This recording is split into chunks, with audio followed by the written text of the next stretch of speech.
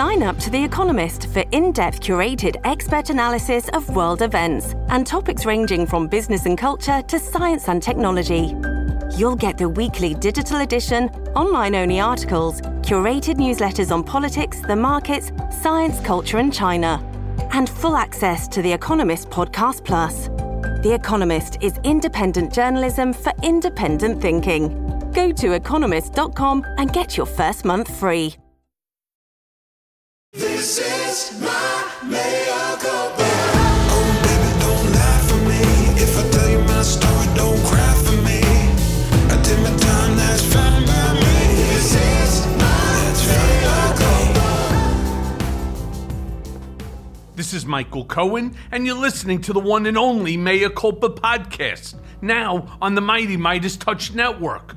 So look for all future episodes of our show behind the blue banner. And now on with the news. Just hours before the final argument in Trump's civil business fraud trial was set to begin, a bomb squad rushed to Judge Engoron's home.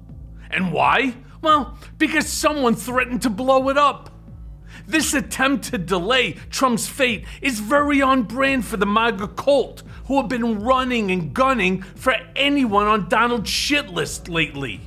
I mean, Judge Tanya Chutkin's home was swatted on Christmas Day, along with Jack Smith. Rick Wilson was swatted too. And now Judge Engoron, because violence and fear is how Trump and the maggots respond to being held accountable. And Trump knows that judgment is finally coming. Trump started his day by lying to the press outside the courtroom and saying that he was denied a jury trial. Clear as day, Alina Habadabadabadabadaba checked the box requesting a bench trial, not a jury trial. And Letitia James requested a jury trial. I mean, Trump could have requested the jury trial, but he didn't. Trump never passes up an opportunity to lie to the base. He figures if the maggots are stupid enough to call in fake SWATs to defend him, they will believe him when he says that he has been given no jury and no rights. Trump may not be in Iowa, but he's still on the campaign trail. He was told that he could not speak on his own behalf in the closing arguments. So when Judge Engoron gave him one last chance to speak, asking, "Can you adhere to the facts of the law?" No, he could not. Trump exploded, spewing his typical persecution narrative and accusing the prosecution of hating him. The proceeding turned into a circus, and Judge Engoron lost control and the defense rested. And that was all before lunch. That same afternoon, the adults prevailed and the prosecution laid out their case against the liar-in-chief. So stand by for Judge Engoron's judgment. Because Trump thinks he's winning in Iowa, he came to D.C. Tuesday, falsely claiming that his presence was mandatory at his appeal hearing, where the question of presidential immunity was debated. The three-judge panel, consisting of 2 Democrats and a Republican, seemed completely unimpressed by the Trump team's fucking ridiculous assertion that he's immune from prosecution for crimes committed while he was president. During the hearing, Trump's attorney argued that a president could order SEAL Team 6 to assassinate a political rival and not face prosecution unless he were impeached and convicted first. I mean, if that sounds fucking crazy to you, it should, because it is. In Trump's second impeachment trial, his own lawyer assured the Senate that the text of the Constitution makes very clear that a former president is subject to criminal sanction after his presidency for any illegal acts he commits. Even Mitch McConnell agreed, saying at the time, and I quote, "We have a criminal justice system in this country. We have civil litigation, and former presidents are not immune from being held accountable by either one." And that's fucking Mitch McConnell talking. Despite all, as Trump left the hearing, he told reporters that he had a very good day in court. However, hours after leaving the courthouse, he fucking cried, in all caps of course, on his fake Twitter that, and I quote, "Without immunity, it would be very hard for a president to enjoy his or her golden years of retirement." Now, something tells me the former president doesn't really think that the appeal went his way. Judge Tanya Chutkin, who was overseeing Trump's D.C. election fraud case, rejected Trump's immunity claims last month. And the appeal judges seem just as likely to reject it now. But the panel's ruling for and against will probably trigger a further appeal to the Supreme Court for a final determination, which will, of course, delay Trump's election fraud trial, currently set for March 4th. But that was always the point. What have I told you 1,000 times? Trump is all about delay, delay, delay. So file this under trash talk. Hunter Biden showed up unannounced during an impeachment debate on the House floor Wednesday and gave the Republicans quite a thrill. The House Oversight Committee was meeting to vote on whether to hold Hunter in contempt of Congress after he failed to appear for a closed-door deposition last month in response to a subpoena. He said he'd be happy to testify, but publicly, but would not be trapped in a closed-door hearing with the likes of Comer Pyle and the gang. At a press conference last month, Comer, the chairman of the Oversight Committee, said that he would drop everything if Biden wanted to answer questions in a public setting. So great, Hunter's there so he could testify live, but they don't want him to speak publicly. They would rather try and talk him to death. Well, Hunter wasn't having that. So when Marjorie Toilet Green opened her mouth to speak, Hunter just fucking got up and he left. So, what does Marge do? She yelled after him. "Excuse me, Hunter. Apparently, you're afraid of my words." Others were heard exclaiming in the background, and one person was overheard asking, "Where's he going?" Green said, "Wow, that's too bad." Even before Biden walked out of the hearing had already devolved into chaos. Nancy Mace, a South Carolina Republican, reacted to the president's son's attendance by arguing that he should be immediately sent to jail. "You are the epitome of white privilege, coming into the Oversight Committee, spitting in our face, ignoring a congressional subpoena to be deposed. What are you afraid of?" Mace said. "You have no balls." Let's take a vote. Who wants to hear from Hunter right now? Today, Representative Jared Moskowitz of Florida challenged. And then he named the Republicans still in contempt of Congress for the January 6th hearings. He mentioned Scott Perry, Mark Meadows, Jim Bag Jordan, Mo Brooks, Andy Biggs, and former Speaker Kevin McCarthy. Over 600 days in contempt. It's hard for Republicans to argue that Hunter Biden is in contempt of Congress when he just showed up to the congressional hearing. But Republicans don't want to hear from him unless they can conduct their clown show in secrecy. And now for the main event. Today we welcome back our good friend Tara Setmayer from the Lincoln Project. Setmayer is a former CNN political commentator, a contributor to ABC News, and a former GOP communications director on Capitol Hill. She's appeared on ABC's The View, ABC's Good Morning America, and HBO's Real Time with Bill Maher. In 2020, she joined the Lincoln Project as a senior advisor and now hosts the live show The Breakdown alongside co-founder Rick Wilson. So let's go now to that conversation. Okay, so Tara, welcome back to the show. And I haven't seen and spoken to you, so a happy 2024. Thank and let's you. just jump.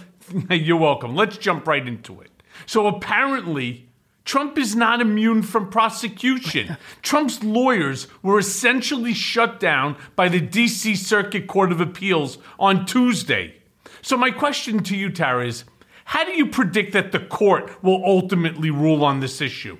Well, unlike you, I am not a lawyer, but I play one on TV sometimes. And I've been watching this and listening to the legal advice of people a lot smarter and more well-versed in this than I am.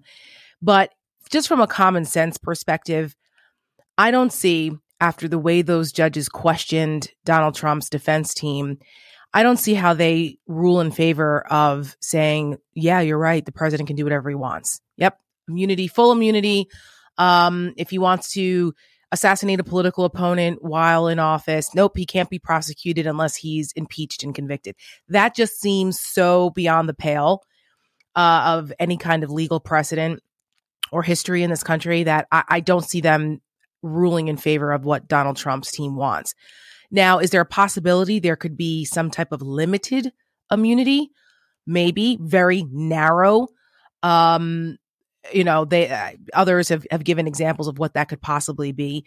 But what Donald Trump's team is looking for, I don't see that happening. I mean, I'm still reeling actually from that exchange between Judge Pan and Donald Trump's lawyer, where she backed him into the corner. Yeah, John Sauer. Yeah. First of all, what was that voice? It was horrible. Does he always sound like that? I don't know. It sounds to me like he just came off smoking like 12 packs of cigarettes, but it almost sounds to me like he has some sort of vocal cord paralysis or vocal cord nodules that need to be taken care of. Now, to those of you who may be saying, Michael, you're not a doctor, you shouldn't be. Yeah, it's true. But my father was an ENT, a diplomat in head and neck reconstructive surgery and an ears, nose, and throat, specialist. And so I've seen many people come in and out of the office, when I was a kid, with that sort of voice, and there's something not right there. No, and I only bring it up because it made it difficult to listen to. It was an audio recording. Yeah, it was, I'm like, right? Oh my gosh. But anyway, so yeah, she backed him into a corner there on that scenario where she said, if the president commands gives an order to the Navy SEALs to assassinate a political opponent, it was a yes or no. And he basically said, well, yeah, a qualified yes, but no, it was. Yeah, what does that even mean, Tara? You tell me, you're the lawyer. I don't know. I've never heard anybody ever use that terminology. A qualified yes to a question that's predicated around the president assigning a hit squad against a political opponent or an adversary by SEAL Team 6. I mean, it's like something stunned. Out of a movie. It's something out of a novel, You couldn't script this stuff. But yet here we are. This is real life. This is real legal precedent about to be set. And this was an actual legal argument used in a very real case that has broad implications beyond just Donald Trump and his nonsense here that we're facing legally. So I felt pretty good about the way the judges responded to their defense, because it was just so outrageous. However, I've been in federal circuit court hearings, and you never know. The questioning doesn't necessarily mean it's reflective of how they're going to rule. I've seen that happen when I was a congressional staffer in some cases that I worked on.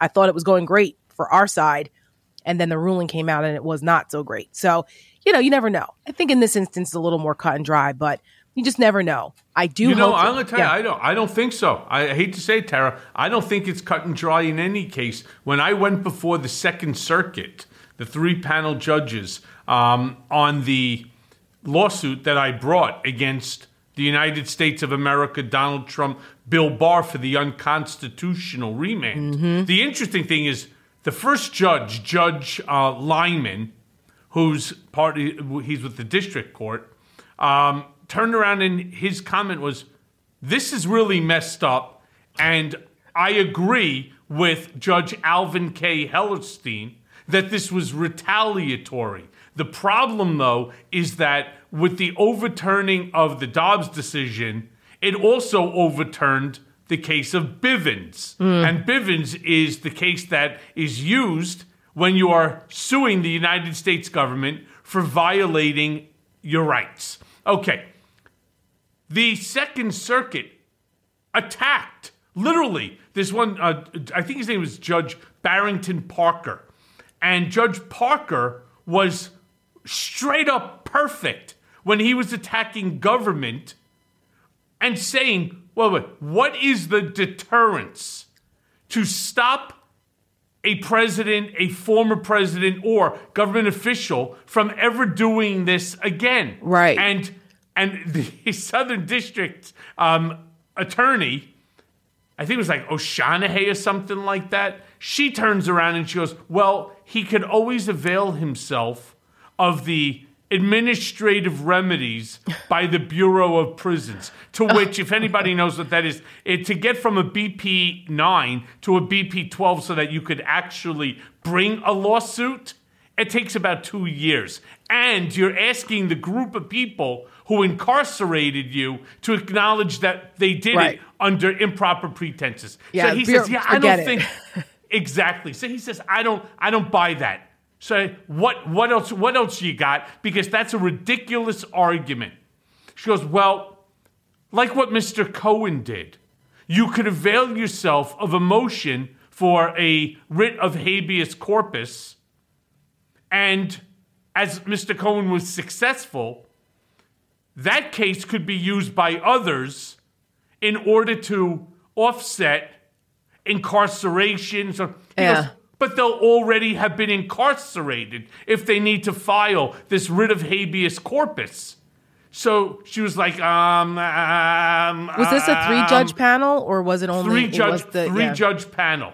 Yeah. And it was all three judges ruled that the overturning of the Bivens case precluded me from bringing this action, even though under what's called the Egbert case, this case, which was the decision was by Justice Clarence Thomas. Lucky you. He left an opening, which is what we were taking. Yeah. Unless it is of the most unusual circumstance. And one of the questions we asked the three-judge panel, name another circumstance. And Judge Parker said the same thing. Can you name another circumstance that would be more unusual than the President of the United States weaponizing the Department of Justice against a critic and violating their First Amendment right in order to remand them back to prison? And nobody had an answer. And Alina Habba was funny. They gave her 1.5 minutes to speak. And she didn't even know the Blassingame case, which just came out. And so the judge was like, I think we've heard enough from you. Yeah. So wasn't she like a parking garage attorney or something? Yeah. So.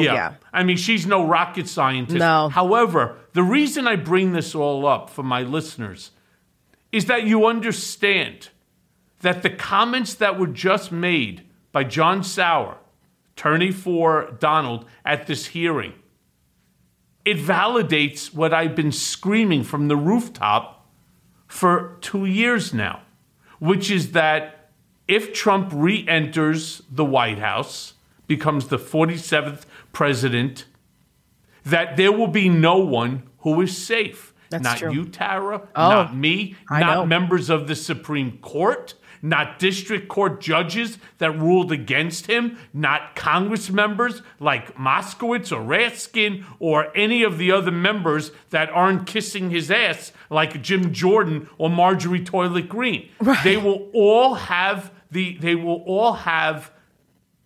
a possibility that SEAL Team 6 knocks down their door and arrests them because that's what the president told them to do. Well, a couple of things about that. SEAL Team 6 can't arrest, right? But they can assassinate. And that's kind of what they do. I mean, they're highly specialized. Now, not on American soil. Posse Comitatus doesn't allow this. But Donald Trump said he wants to tear up the Constitution. So none of the constitutional guardrails that are in place to protect Americans from an authoritarian government would apply anymore if Trump came in. He's already found ways now to try to, use the Insurrection Act, and they've telegraphed what they want to do with this Project 2025 stuff. And he has these acolytes who their entire lives are sitting around looking at ways that they can, manipulate loopholes in the law or constitutionally to try to do these things. How do we know this? Well, they tried it with January 6th and trying to overturn the government in a free and fair election. So Donald Trump is telling us what they plan to do. The people around him that he's surrounding himself with are people who are bad actors, bad people who actually don't believe in our constitutional republic, despite all of their bullshit about, the flag and patriotism and all of that. No, they're treasonous traitors. They are authoritarian wannabes, and they can't wait to exact their revenge on all the people who spoke out against them before. The other thing too, this news about Roger Stone and talking about assassinating Eric Swalwell and Congressman Jerry Nadler should send shivers down people's spines, because again, these are people in proximity to Trump that feel as though the law doesn't apply to them. And Roger Stone and Steve Bannon and the rest of the ilk in that MAGA extremist wing of the party, they get off on this stuff. They get off on it, and they have people out here who are willing to possibly execute it. How do we know? Well, January 6th, again, the Proud Boys, the 3%ers, the Boogaloo Boys, the Oath Keepers. Yep. The Oath Keepers. There are groups out there, and there are tens of thousands of these people who are out there ready to be activated. Look what happened in Michigan with Governor Whitmer and their attempted kidnapping and murder of her. The FBI, the Department of Homeland Security, counterterrorism experts have all testified that domestic terrorism is the number one threat to the United States. And these are people, there's a right-wing element to this that people seem to, I don't know if they're in denial or what, but we see it every day. Look what happened. Look what happened over the weekend with Judge Chutkan getting swatted. What's happening to Jack Smith? As a matter of fact, Rick Wilson at the Lincoln Project was part of this coordinated effort to swat people over the last couple of days. 4 a.m., he woke up to 15 members of the SWAT team of his county police department swarming his house. These are intimidation tactics that domestic terrorists are using, that are MAGA extremists, that Donald Trump is sitting back and enjoying what he's watching because he believes these are people who will be his executioners when time comes, if he ever gets back into power. Yes, but Tara, let me say this. Donald has a much bigger plan here than these rogue paramilitary guys. Wannabes. Wannabes. Right. What they do is they buy all the gear from Dick's Sporting Good. Yeah, right. They go out, they grab their beer, right? They go out with the cooler and a bunch of the AR-15 rifles into these, pre-made locations, someone's backyard, right? And they start running drills, rolling in the dirt, doing somersaults. Right. Yeah, exactly. That's not who Donald Trump wants. Donald Trump's intent, and you nailed it when you said Donald's own words. Don't listen to Michael Cohen. Right. Don't listen to Tara Setmayer. If you want to know who Donald Trump is, listen to him. Listen to what he's telling you that he is going to do, who he is, and so on. Not only is he going to tear up the Constitution, he also wants to destroy the tripartite system. I talk about it on almost every show. Yes. He wants to do away with Congress, with the judiciary, and he wants to do away with the legislative branch. Yes. Therefore, Congress will have no ability, the judiciary will have no ability to stop him. This lawsuit that the Southern District Attorney was talking about will not be of any consequence because there will be no judiciary. It will be all whoever Donald Trump puts in, and he will be the ultimate arbiter of every single matter because there will be no judiciary. That's what he wants, all power to be conferred to him. This is the problem. Michael. So when he said, so when he puts in people like a Michael Flynn or other individuals who will have to take that loyalty pledge to him. Stephen Miller. Or Steve Miller or Steve Bannon, or you're going to get, what's his name, Jason Miller. You're going to get all these guys, right? All of them. And he's going to then turn around, have 1,600, 2,000 people who took loyalty pledges. And he says to the guy who's going to be running the military, I want you to send SEAL Team 6 over to so-and-so's home. I don't want you to kill him. I want you to bag them and tag them, and we'll figure out what we're going to do with them. Maybe we'll make a public execution out of it. And I know people are saying, stop it. That sounds like a bad fucking episode of House of Cards. This is the reality. This is why I'm yelling. It's true. You know what, Michael? Like, people, if you were to just come down as an alien and see like where we're at right now and what we're talking about, you'd be like, wait, what? Is this real? But here's the thing. You see what's on social media, what's in the dark web here with these Trump supporters and the imagery that they put out there. We saw this during the 2020 election as well, where they have these weird anime like cartoons with Trump as this like pumped up Rambo type guy, and you have them, members of Congress simulating murdering other members of Congress, and like these really violent images that are supposed to project strength, violence, and bloodshed, and the cruelty is the point. They are showing us this is the stuff that they like. This is their fantasy of what they would like to do. And if you have Donald Trump in power, they get to live this out because he likes that kind of shit too. He's a sick fuck. And he shows us this every day, how deranged he is. And I just don't know that the American people fully grasp this. And that's part of our challenge this year going into 2024 is really showing people how deranged this guy is, because it's beyond just being incompetent or ignorant or an ignoramus or obnoxious. It's deranged in a very sick, twisted, and violent way, similar to people like Kim Jong-un or Saddam Hussein or Putin, who get off on bloodshed, torture, and seeing their enemies suffer. Donald Trump is cut from that same mold, and he's showing us this all the time. But I think we've become a little desensitized to it because the media ignores it. Or they just go, oh, that's just the crazies over there. No, the crazies have a seat at the table now. They've been mainstreamed. And I don't know how we break through this, but we're damn sure going to try and keep pointing it out and keep making the comparisons between Joe Biden. Yeah, okay, he's a little old. Yep, he might stutter. Versus Donald Trump, who's also old and a sick, crazy person who's deranged enough to want to completely undermine what makes this country great. Donald Trump hates America. Trump's people, Trumpism hates America. That's what frustrates me so much about this, that they claim that they're patriots. No, right, they're not. Every one of them has on their social media platform that they're all part, either they're veterans or, that they're somehow Second Amendment. Let me ask you this question.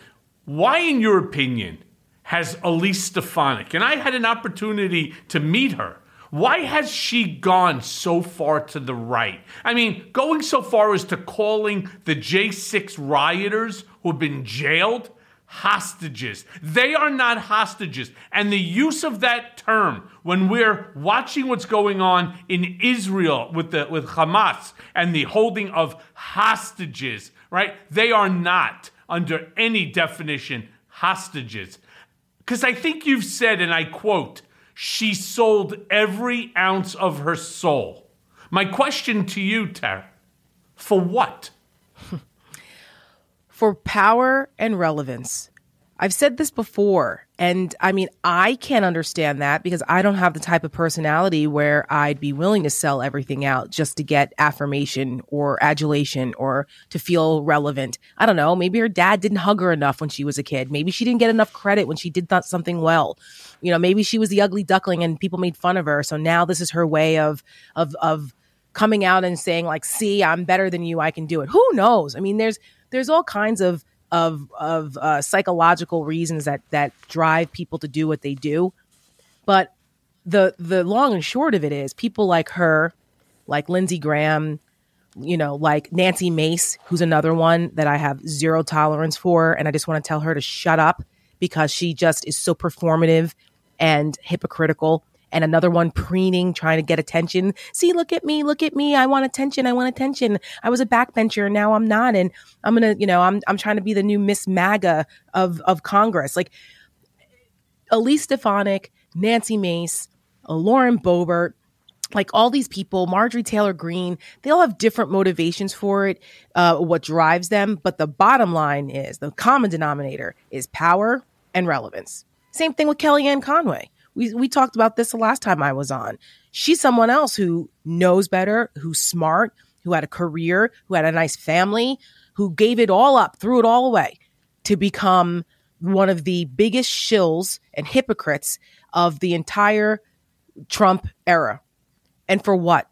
It cost her family. It cost her reputation. And why? Because she had proximity to power in the White House.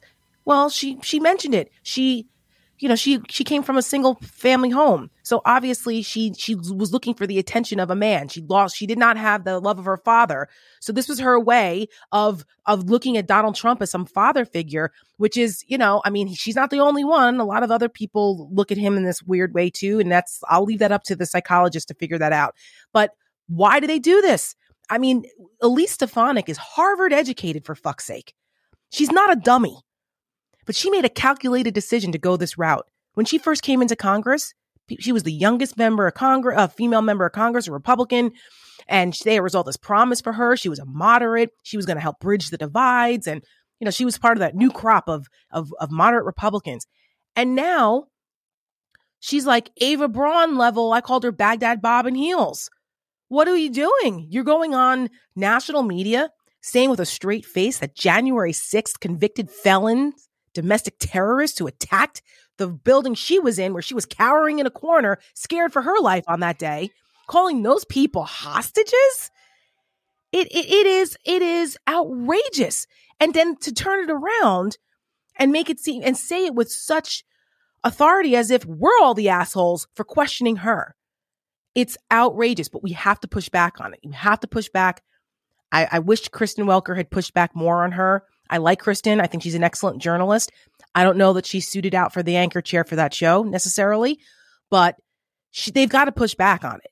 If a Mehdi Hassan or a stronger interviewer was interviewing Elise Stefanik, who she would never have the courage to go in front of because she knows they wouldn't let her get away with it, but they would have fact checked her on the spot and nailed her on that. Well, I'm sorry. You are a big supporter of Israel. So you're telling me that the January 6th prisoners are equivalent to the hostages in that were taken by Hamas? They were brutally taken against their will. Because it's a shame. It's a shame. She did a great job when she was speaking with the MIT, University of Pennsylvania, and Harvard, presidents, and put them on the spot on that issue. Yeah. She was right on. But you're right to call them hostages. What an affront! I do want to. It is an affront, and not only to them, by the way, not only an affront to people who are actual hostages around the world and people who have been taken hostage, but what an affront to law enforcement. I mean, all those law enforcement officers who were there defending the Capitol, putting their lives on the line to defend ungrateful motherfuckers like her, to turn around and disrespect their service and their sacrifice to protect them by claiming that those people who are now paying the price for breaking the law are hostages. I mean, most people who follow me know I come from a law enforcement family. My grandfather was a police officer for 40 years, captain of my hometown police department. My husband is a federal law enforcement agent, 23 years. How dare she? And I don't understand why people in the law enforcement community aren't protesting in her home office or her office in Congress, telling her to apologize to them for making those comments. How dare she? How dare any of them allow that? Many of them are the same people that seem to be backing Trump, who was actually the guy who told everybody to storm the Capitol. I'll meet you there. Yeah. And instead, they are out there, Again, I can't figure out what the reason for backing Trump is. To me, again, it's baffling, and I'll never understand it. Me either. Let me ask you this then, because Senate Minority Leader Mitch McConnell was once this all-powerful member, but now, when asked about Trump, He responds, and I'm going to quote, "I choose not to get involved and comment about any of the people running for the Republican nomination." Seriously, since when? Since when does Mitch McConnell not have something to say? Well, Mitch McConnell, his best days are behind him. That's obvious. And there was a time, you're right, where Mitch McConnell was one of the most powerful people in Washington. He ran the Senate with a very tight ship. He was very good at Senate brinkmanship and understood the rules and knew how to get things done.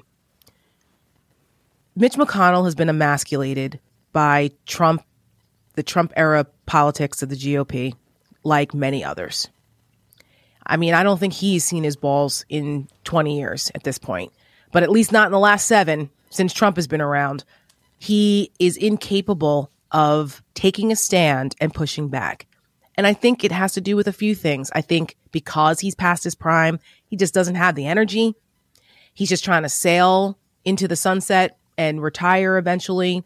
He doesn't want to deal with the death threats and the questions and the bombardment by Trump crazies, that people who speak out against Trump. That's what we get. It's par for the course at this point. Not everybody is willing to do that. And he's a coward, like many of the rest of them. So when Nancy Mace gets out there and screams about Hunter Biden in a hearing and asks him where are his balls, she needs to turn around and ask that about every single person in the Republican Party who's been unwilling to stand up to Donald Trump and is trying to watch the deterioration of this country as a result of it. And Mitch McConnell's a perfect example. He freaking knows better. He knows, and he has very strong opinions about Donald Trump in private, believe me. We know. We have people in those circles still that are Republicans that still deal in Senate world. Mitch McConnell's, lackeys who are out there, Josh Holmes and all them, they can't stand Donald Trump. They hate his guts. They call him every name in the book in private, but they're too cowardly to stand up and say it in public. Every opportunity they've had. Could you imagine if Mitch McConnell and Kevin McCarthy and, all the other Republican luminaries who were in positions of power and influence had collectively stood up to Trump years ago? We wouldn't be here now, because there would be a permission structure within the party for everyone to say what they really feel about Donald Trump, because they know it, and he would still be an outlier. But they're not. But they won't, because they're cowards. Could you imagine? I mean, first of all, I find Nancy Mace, I find the Republicans, their comments to be so abhorrent. First of all, Hunter Biden doesn't work for the government. Right. And he's a private citizen. Obviously, he's a private citizen. And so, he wants to come in and testify, but he wants to do it publicly. Right. He wants there to be transparency. That's what this whole charade was about. And then Nancy Mace, to get up there and to say, where are your balls? What he should have said is, for a Broadway show ticket, they could be in Lauren Boebert's hands. I mean, he should have said something, right? Yeah. Because you can't let these fuckers get away with it. I know. A lot of people. You know what else he could have said? He could have said, well, you know exactly where they are, since your colleague showed pictures of my naked body to the entire Congress. So clearly you know where they are, sweetheart. Right. You've seen so them. You've seen them up, right, close and personal. Yeah, which is also a disgusting display, by the way. It is. It is. And on top of that, look, Hunter's been very vocal about his drug addiction. Yep. And so to make fun of somebody who's overcoming a drug addiction, because every single one of us knows somebody who has died of drug addiction, drug overdose. I lost two of my closest friends, my oldest friends in the world, to overdose. This isn't a joke. You don't make fun of somebody who's working hard. What about the pain that Joe Biden has gone through in his life with the loss of his wife and his child and so on, and and then the second one over with cancer, and then he has he has another child, and this one has a drug addiction, and managed to hold the family still together while still remaining in Congress. And at the same time then become vice president, and then on top of that becoming president and accomplishing the things that he's doing. Yes. So I think and that still standing by his son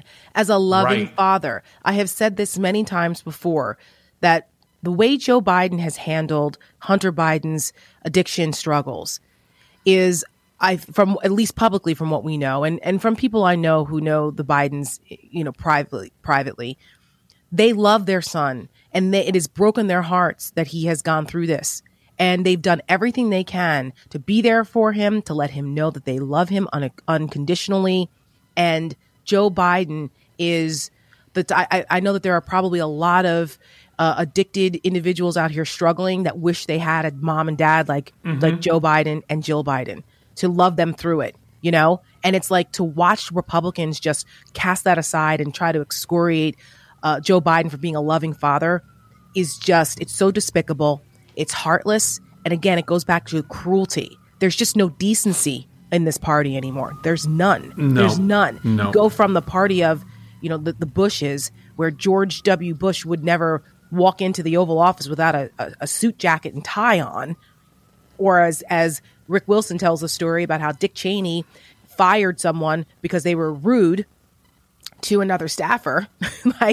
Probably people are like, Dick Cheney, but yeah, I mean, they didn't tolerate indecency. Smallest things like that. To this now, the moral decay is really quite remarkable, and I'm sure there'll be volumes written about it. But it's almost like Gladiator, it's like Roman times, where these people they pile into the Colosseum to watch people getting torn apart by animals and cheer it on, even though they know it's cruel and depraved. Well, it's kind of like what we're in. That's right. That's the political environment we're in now that Republicans thrive off of. Something very sick about and the that. bigger it is, and the thing that I have a lot of concerns about are the Democrats, who now say that they will not vote for President Biden because he supports Israel's right to defend themselves. And this is extremely alarming to me, right? Because I've actually heard people say that. I am taken back by these individuals, and I try to explain to them, what's your alternative? Donald Trump? Right. You really think that Donald Trump is going to support Israel's right to defend itself? In fact, Trump is clearly in bed with Mohammed bin Salman. He's clearly would be in bed on any given day with Xi Jinping, with Orban, whoever has the most money. Mohammed, right, whoever has the most Vladimir money. Putin. Exactly. Yeah, that's right, because it's about money and his deals and his own, weirdo obsession with these people who have unmitigated power. And this whole idea that Donald Trump is some champion of Israel because he moved the embassy that was part of the calculus here. The people around him who are smarter than him knew, you do this, you've got the Christian vote locked in. You have, the evangelicals and the Republicans who are all pro-Israel. They'll always go back to that as something that you did. So just do it. Donald Trump doesn't give a fuck about where the embassy is or what the implications are or what the dynamics are in the Middle East. He has, please. And so, Tara, can I interrupt you for 1 second? Yeah. Because I was actually there at the White House during a Hanukkah party at the White House, standing right next to Sheldon Adelson and his wife. And I have nothing bad to say about them at all, other than the fact that the deal had nothing to do with keeping the evangelicals and so on. It was a cash offer deal. Sheldon Adelson was going to pay to move the embassy from Tel Aviv to Jerusalem because that's what he wanted to happen. And he offered to pay for the whole thing. And so all you got to do is, like Trump, it's like a donkey with a carrot. Instead, it's Donald with with a dollar bill in front of his nose that he can't reach, and he'll run in circles for it. Outrageous. That's what happened. That's outrageous. It's outrageous to do with helping Israel. It had nothing to do. It was a cash deal. Yeah, well, I'm sure his political advisors also said this is a smart thing to do. The people who recognize that the long game here on that, it was a smart thing to do, on top of whatever cash incentive Trump might have had to do it. But it's, it's so infuriating because I was on MSNBC the other day and this issue came up, and I was on Joy Reid's show, and I don't agree with her position on what's happening with Israel and Hamas and Gaza. We come from different points of view on that. But Biden was at Mother Emanuel in South Carolina. He gave a great speech there, and he was interrupted by these protesters and pro-Palestinian protesters, and they were shouted down by congregants in the church.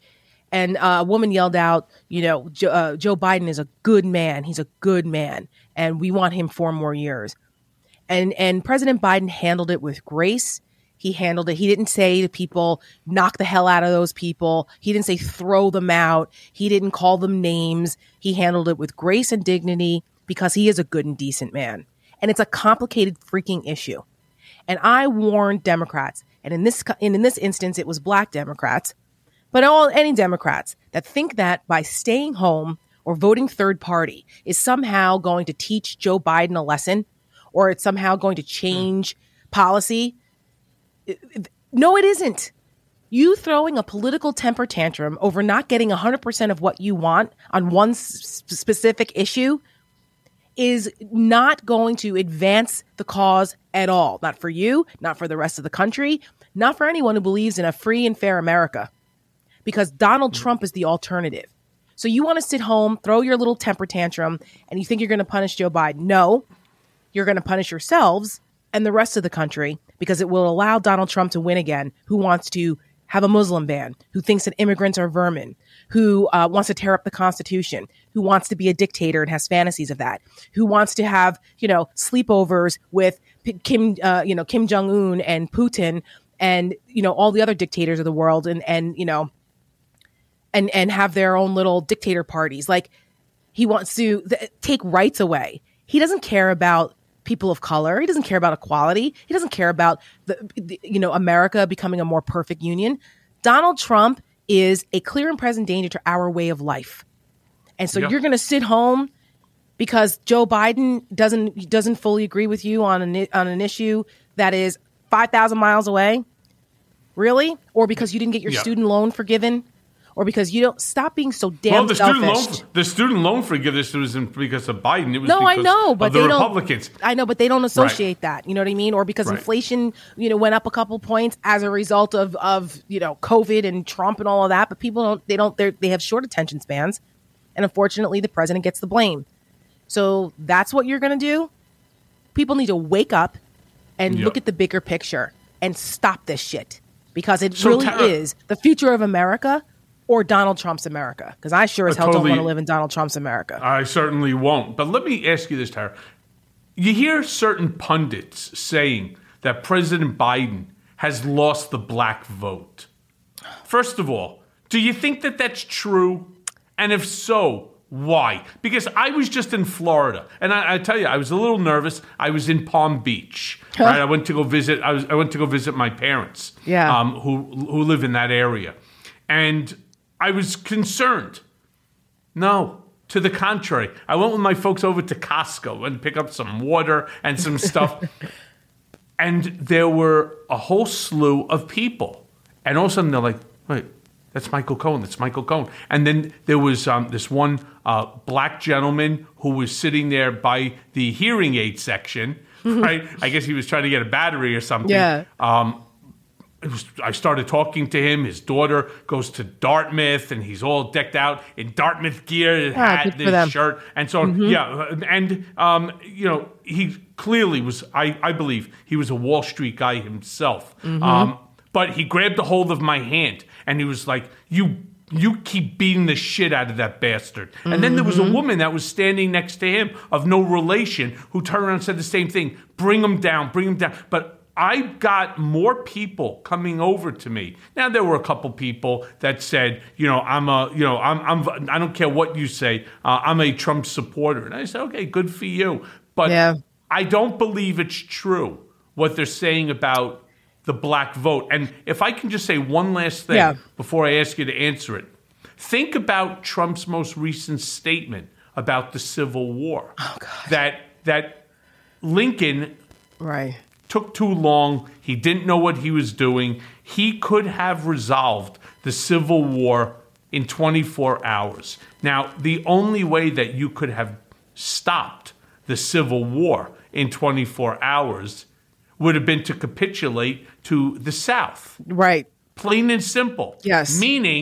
Meaning he's pro-slavery. So how are was you it shocked possible? at that? I'm not shocked at that. Look at I mean, come on, Michael. You know Trump's history with people of color. From his father being a racist to him being a racist to being sued for racial discrimination to the way he treated black employees in his casinos to the way he responded to the Central Park Five. Well, I mean, all of those. His long history of comments and behavior concerning people of color, except for the ones that, were performative for him, athletes or, boxers or football players or who he looked at as not being as smart, but they were entertaining or had money. So, Donald Trump is a freaking racist. He's a bigot, always has been. And I think he thinks that, you could negotiate the freedom of human beings that you thought were lesser than. I mean, that is an insane statement.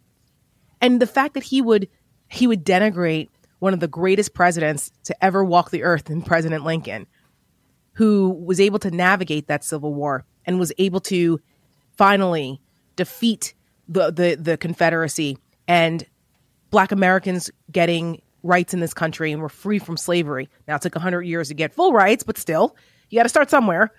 The fact that Donald Trump would make comments like that, again, it speaks to where his heart is and what he actually believes. He spews this kind of nonsense all the time. And everyone just goes, yeah, okay, whatever. It seems to be all right. What? So the fact that there would be Black Americans, because there's been a bunch of articles out there, and I think some of this is planted by the Trump people, because I know that they've been talking about they want to make inroads, because they did make a 2% increase from 2016 to 2020 with the black vote, which is crazy. I often use the statistic about Philadelphia, that Trump got 20% more of the black vote in Philadelphia in 2020 than he did in 2016. And why? Well, cognitive dissonance is a hell of a drug, number one. Number two, machismo and misogyny are very real. Most of this movement is coming from black men.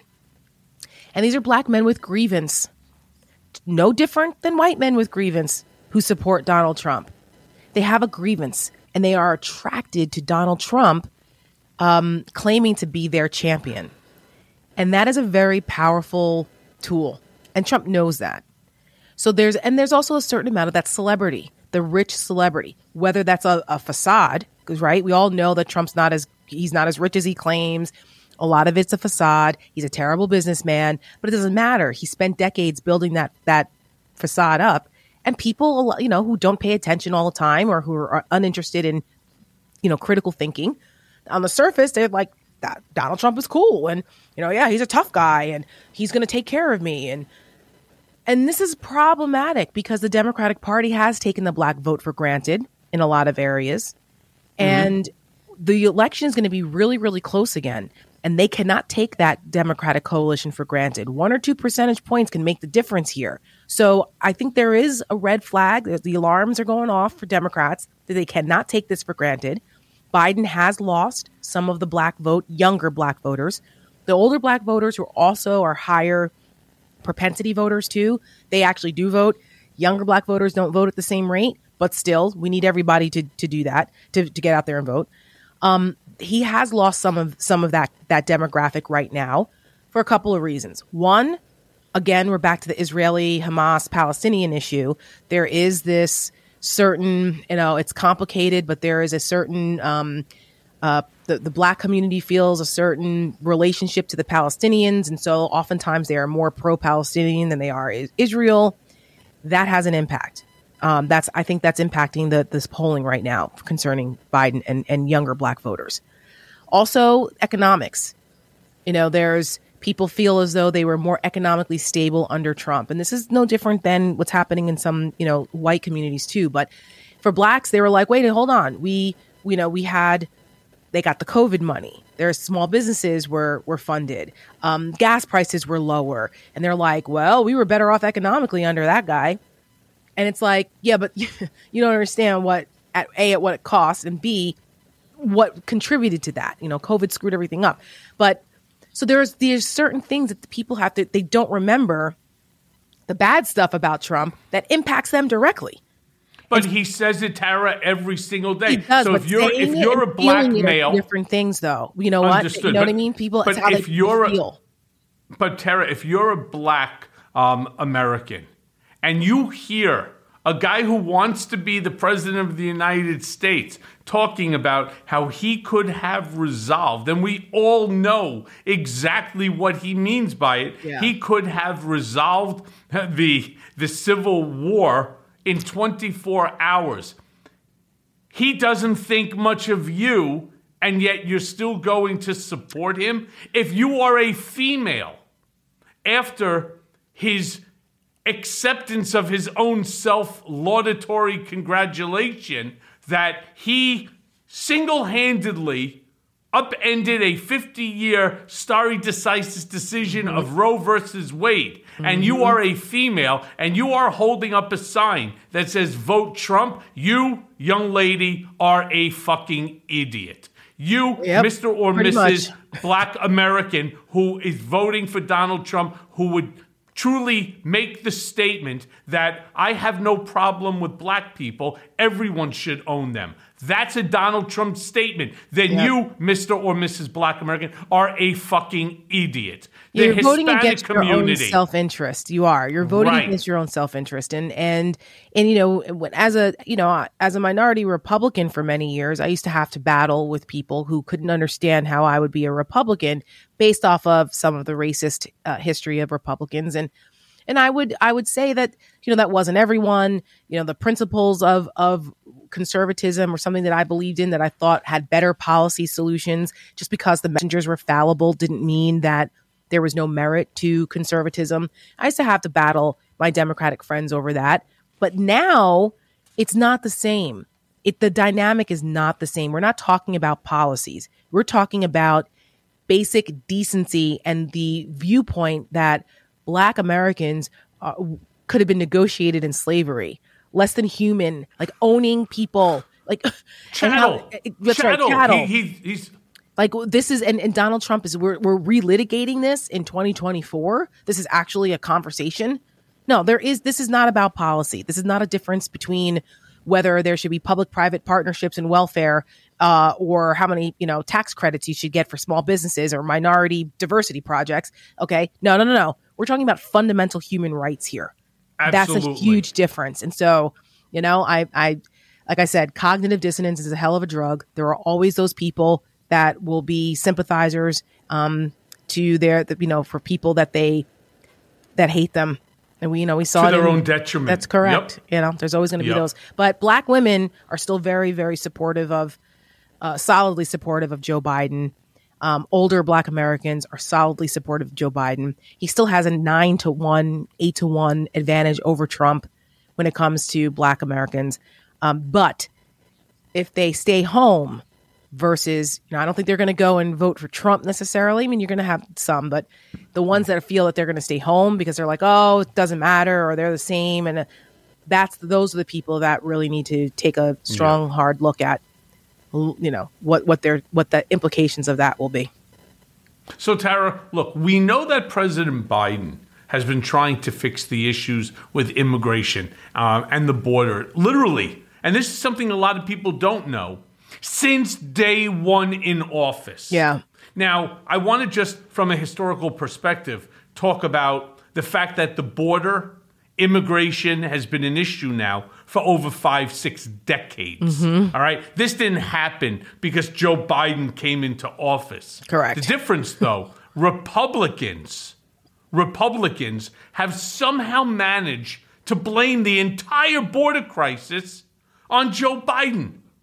So my question to you, Tara, How do Democrats turn this narrative around? First of all, it sounds like it should be easy because it's fundamentally flawed. It is a lie. It is inaccurate. But nevertheless, Republicans have seized the message, and we need to figure out how to turn that message around.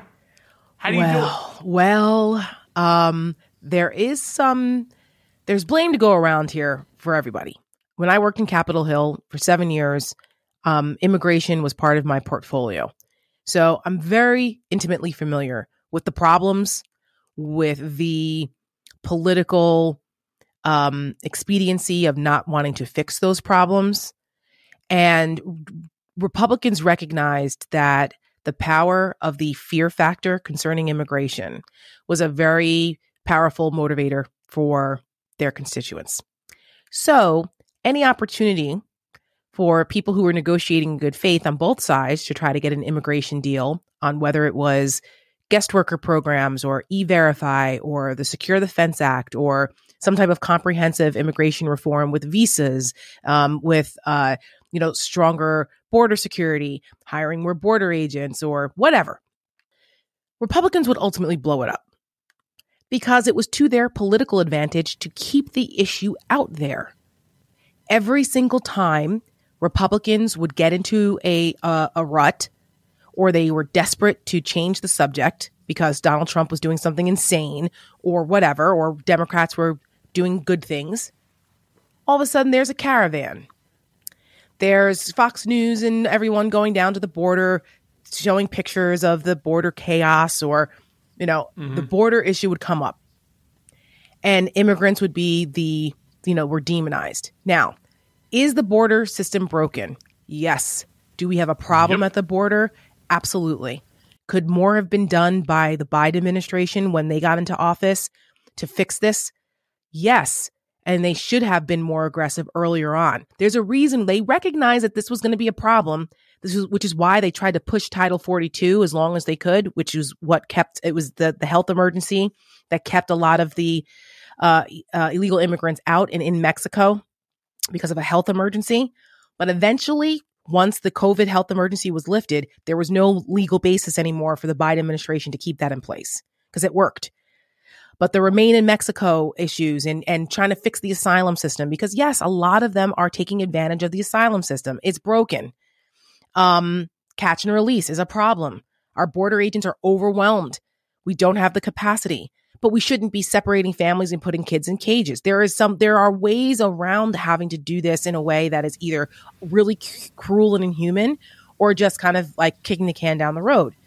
So what do we do? Well, there are points that the Republicans are making about things that can be done down at the border that are valid. And Democrats need to finally understand that there's going to have to be some tough decisions made here. Enough is enough is enough. The average American looks at what's happening at the border and they say they could have a heart for immigrants. You don't have to be a xenophobe to be like, because you want to see order at the border. No, but the average American looks at that and goes, no, something's got to be done here. And that's why the Biden administration was trying to, in good faith, negotiate with some Republicans to get a deal done in exchange for support for Ukraine and support for Israel and what they needed done as well. I'm skeptical that they will ever reach a deal because Republicans have no incentive to give Biden a win because that's what they've said it. I don't know, it was Clay Higgins, somebody recently, these Republicans said it. They're like, we're not going to give Biden that political win. These are people's lives. This is the livelihoods of people along the border. These are immigrants who are coming here for a better life. Most of them are good and decent people that just want a better life here. Okay, so then just do it the right way. Do it the right way. Just do it the right way. To create an incentive structure that allows them to do it the right way. Because right now, you can get here the wrong way and stay here. That's why they keep doing it. There's no consequence. So the Biden administration, there are things they could do immediately. Negotiating a remain in Mexico, fixing the asylum system, stopping this catch and release nonsense. And, and it's a little tough. And the immigration advocates on the Democratic side don't like it, but they're going to have to get over it because this is a problem for the Biden administration. And they've got to show that they recognize this and that the American people want something done. So we'll see what they can do. Sure. So then let me ask you, what do you see as a former Republican, what do you see as the future of the Republican Party, especially assuming that Trump ends up winning the nomination? I'm completely blown away that he will most probably get the nomination. Oh no, he will. Come on, there's no most probably. Unless he has a heart attack. Right, exactly. Unless he has a heart attack, or he ends up in prison, which I'm still not sure won't win him the nomination. I know, but that's not going to happen. What do you see? Well, what do you see, Michael? We've had this conversation many times, and the Republican Party is a shell of itself. It should really burn to the ground, and we should start changing the name, because if they allow Donald Trump to become the nominee, God forbid he wins again. These are not Republicans. They're fascists, and they're illiberal populists. And it's the Republican Party has been dead and gone for quite some time now, but really dead and gone since they didn't impeach him over January 6th. Once January 6th happened, that should have been it for Donald Trump. They could make every excuse before, they could make every excuse before that. Policies, tax cuts, whatever the fuck. January 6th was a direct attack on our Constitution and our peaceful transfer of power, which used to be something that was Republican orthodoxy. It was something that Republicans in their pocket constitutions and their constitutional sanctimony, these were supposed to be unmovable principles. And they demonstrated that nothing is sacred. They believe in nothing. They're nihilists. So what's the future of the party? As far as I'm concerned, the party should burn to the ground, because it does not represent the history of who Republicans are and what they believe in. Because this is not the same Republican Party. And we're not just talking about the difference in tax rates. This is our fundamental shift away from liberal democracy, period. And I want no part of it. And I think that the people who think that there's still normies left, who are they? You could fit them in a canoe. Because every one of them, even the ones that say, well, we should move on from Donald Trump. Move on? You think? But I'll still endorse him though. But he's better than Biden. Get the fuck out of here. Really? They have no sense of moral clarity. They are morally bankrupt. And I just don't know, as a major party, I think it's unfortunate that it's dying from within here. But the malignancy of Trumpism has destroyed the Republican Party, and it will never recover as long as any of these people are still in power. It will take a new group of middle of the road folks like myself and others who are politically homeless now to possibly maybe start something new or get a movement together. But I don't see the Republican Party being a serious party or ever regaining the glory days of Reagan or Bush or, people for those of us who were proud of those presidencies. I don't ever see the Republican Party going back there, ever. Look, the hour goes by very quickly here on Mea Culpa. I say it on every show because it does. I have a million more questions I'd like to ask you. But I do want to end it by asking you this. What does the Lincoln Project have in store for this election year? And more importantly, how can we support Lincoln Project? Not just support Lincoln Project, to grow. It's something that I talk about not just on this podcast, but on my live one with Ben Mycelis, where we do political beatdown. It's a YouTube sensation. And we constantly talk about how we're growing the community. And the purpose of growing the community is so that our voices can never be drowned out by these maggot morons that, whether they want to just obsess on X, on formerly Twitter, or on any of the other social media platforms with their misinformation, disinformation, malinformation campaigns. But we're putting out ads, we're trying to reach the masses one person at a time with less than 11 months to go. That's a very tough ask. So let me just again ask you, what is Lincoln Project, who I think their ads are phenomenal, What do you guys have in store? Yeah, we appreciate that this pro-democracy movement has gained traction and gained more and more people recognizing that this is the fundamental issue going into 2024. So it's great to have so many allies now. All these organizations didn't exist when Lincoln Project first started out in 2020, and so it's really cool to see how this whole movement has grown.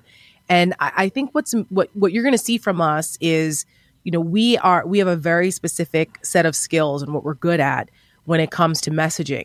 And with our ads being targeted in the 6 states that will determine the next election, we will have, the same pointed messaging, the same hard-hitting ads and imagery.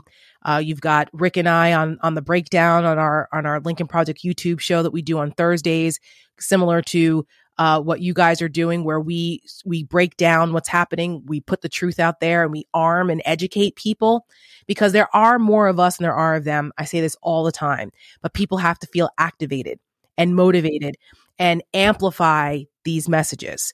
Amplification is important. Retweet our stuff, repost our stuff. If you feel so inclined to dedicate, to donate money to help us expand and grow, please do that too. We would love it. But that's what it's going to take. It takes amplification. It takes activation. It takes engagement and getting people inspired to go out there and either, volunteer for campaigns, speak to your neighbors, make sure you get people out there to vote. Like, it's going to take a collective effort from all of us. And so you're going to see a heavy presence by Lincoln Project with all of our ads and with our messaging and getting that out there and partnering with other organizations to amplify the message, because it's going to take all of us to do it. Well, I'm in. Anything that you're involved with, Tara, that I'm in. By the way, your friend with his indictments.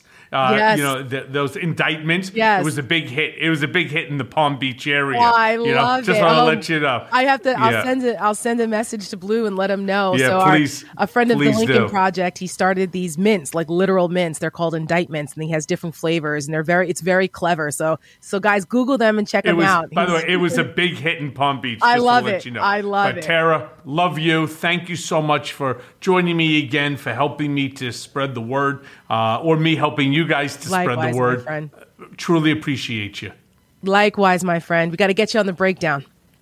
Anytime. I'm there. I'll see you soon. And now for today's Mea Culpa.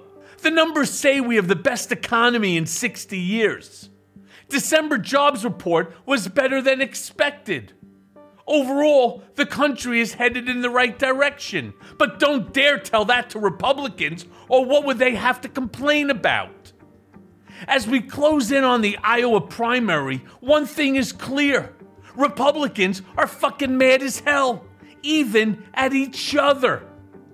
Chris Christie started the debate night off with a bang when he dropped out of the Republican primaries, reminding the audience that he had known Trump better than anyone else in this race, and warned that if you put him back behind the desk in the Oval Office, he'll put himself first before the American people.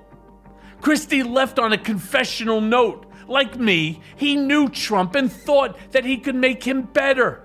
But the truth is, no one can.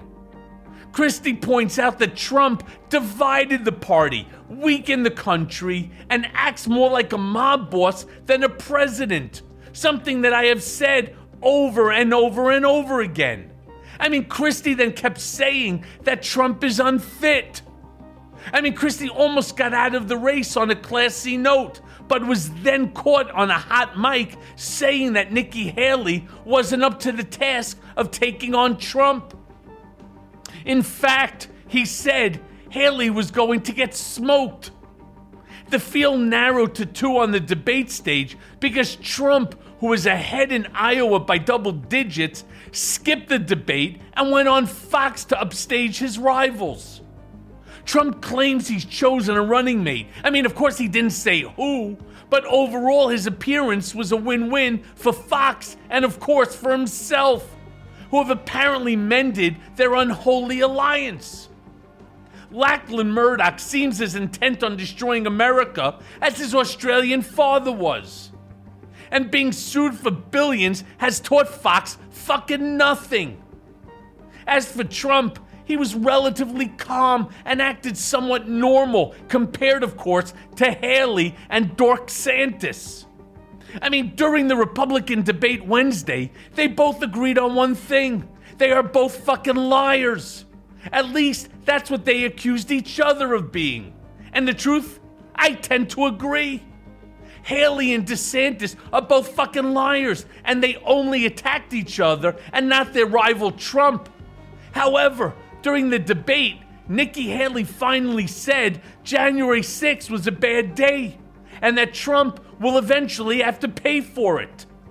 I mean, she didn't say when or how, but she finally acknowledged that he's responsible for the chaos of the January 6th insurrection. I'm not sure she actually believes it, but it might win over some independents who are dubious about voting for Trump. Then, of course, there's Dork Santis. I mean, Dork Santis is just Trump without the charm of the Studio 54 past. During the debate, Meatball Grouse quote, "I think the danger from Congress is if we lose the election, they're going to try to nationalize abortion up until the moment of birth. And in some liberal states, you have post-birth abortions and think that is wrong." I mean, what the actual fuck is wrong with this guy? If DeSantis loses in Iowa, he's out of the race. And the end can't come soon enough. The evangelicals are going to be a deciding factor, and they seem to like him because he's such a fucking ass. But Trump, no matter what, is still their man. And the only person within striking distance of Trump is Nikki Haley. But who are today's Republicans? I mean, will they even go for a woman, let alone Nikki Haley? I mean, she says that she's going to get rid of the gas tax, but she has no idea what cutting that revenue will mean to the states that depend on the gas tax to get by. But we are not dealing with a party that has any real policy. They only have platitudes and vague promises. I mean, President Biden is asking voters to write him in. And why not? There is no better choice. He is the right choice for now. And without him, this country will become an autocracy. So as always, my friends, take care. And thanks for listening. Mea Culpa is written by Paula Killen. Our managing producer and editor is Lisa Orkin. Mea Culpa is a Midas Touch podcast. Executive produced by the Midas Touch Network and LSJ Media Group.